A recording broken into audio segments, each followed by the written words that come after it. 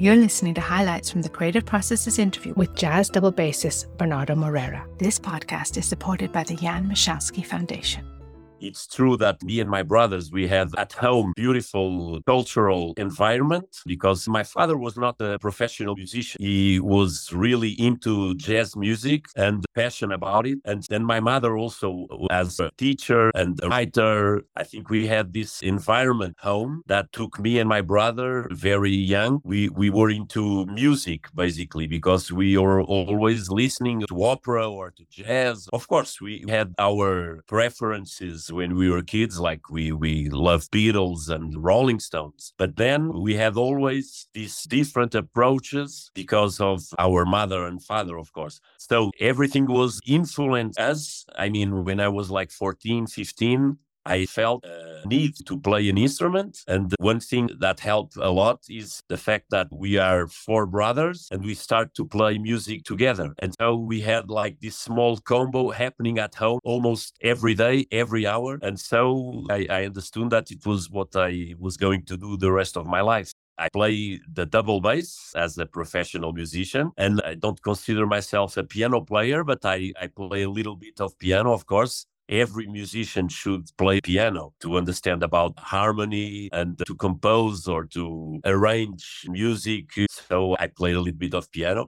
Actually, I started to play guitar before the double bass because it was not so easy to get a double bass 40 years ago. And my father was a bass player, an amateur, but he never had a bass at home. So first I started to play guitar. And it was a big influence in the beginning. But then I found a double bass. It was a terrible double bass, but it was enough to start when I was, I think, 16, 17. So today it sounds kind of late to start an instrument. But back then it was not so terrible. Now you have small double basses that kids like 9, 10 years old, they can start to play. In the 80s, it was impossible to, if you were small, you could not play double bass, basically. Well, actually, I had the privilege of the environment where I grew up. When you're young, you don't pay attention. I never thought about my mother being a teacher of literature and being a writer, a poet. For me, it was my mother, you know. It took me a long time to understand the privilege that I got, that I had so many people around me when I was young and famous, but I was not aware of that. Poets like Ari dos Santos, one of our biggest poets from the 20th century, he was incredible writing lyrics for so many songs in Portugal. And sometimes he was there with my mother talking, but I was not aware of that. In the early days when I was start playing, I was really into modern jazz that was very instrumental. So I didn't really pay attention about the lyrics, and it took me a while to be interested about Portuguese music. And that mixture I do in my projects with jazz and fado music and the Portuguese popular music. And then I was into the importance of good poem. And now what moves me most of the time, it's that mixture of cultures and trying to do something that you cannot find in other countries. Because if you are into a lot of American jazz, for instance, you can and play great, but you are always playing music that started elsewhere. And for an European, for me, there's a good challenge to take what makes you different. What sound can you try to bring that you cannot hear in France or in Japan or in New York? But it's a very difficult challenge, actually, because you try to get really into your heart and your emotion. And I think Portugal has a lot of good emotions in popular music that you don't find a lot. And that's a big challenge. So now, today, it's what moves me. And the music I do, it's always with that nostalgic ambience, that saudade thing. It's not always sadness. People sometimes confuse our saudade with sadness, and it's not sadness. It's a melancholic approach that it's very hard to put on words. You need to feel. If I speak about music that I do, my projects, always try to get all those elements there, but always with that Portuguese flavor that I was talking earlier. And that's that nostalgic, can be happy sometimes, can be sad, but it's not tragic at all. But it's very deep and very emotional. And that's what I'm looking for in the music. Today, I'm much more into the deepness of the feeling that I always think about. Charlie Hayden, for instance, he doesn't need to do 1,000 notes. He do one note, but so powerful and so meaningful that everything is there already. And for me, it's like an artist that starts to paint a lot of things. And then with time, it's the line that defines everything.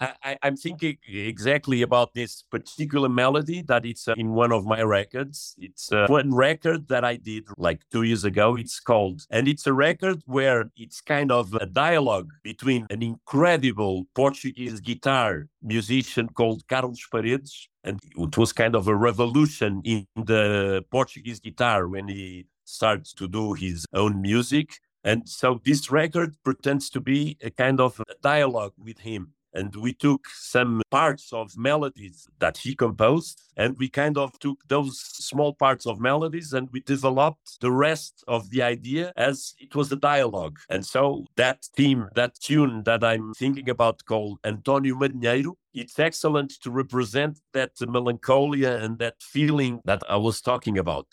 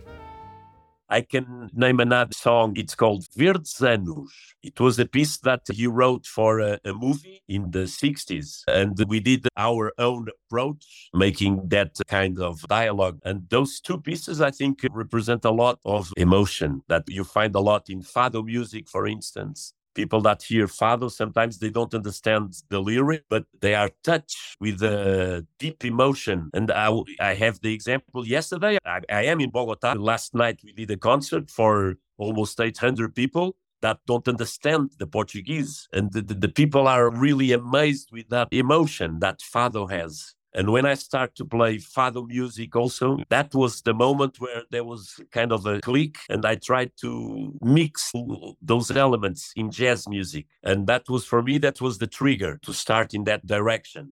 I would love that young people understand that the art is one of the things that makes you a human and not a robot. That's the difference. And if we could pass that message, that what makes us human beings, it's exactly our ability to feel. We need to do it in the schools. And the teacher should be the most important person in the world right now. Good teachers to pass that message to young people. They need to focus on the important things to get that concentration capacity. If we lose the concentration capacity, then we are becoming robots. And so for me, the challenge, it's really in the really young people and with teachers telling them the importance of paying attention for the important things, definitely. We hope you've enjoyed listening to these highlights. To listen to the latest episodes or learn more about participating in exhibitions or interviews, click on subscribe. Thank you for listening.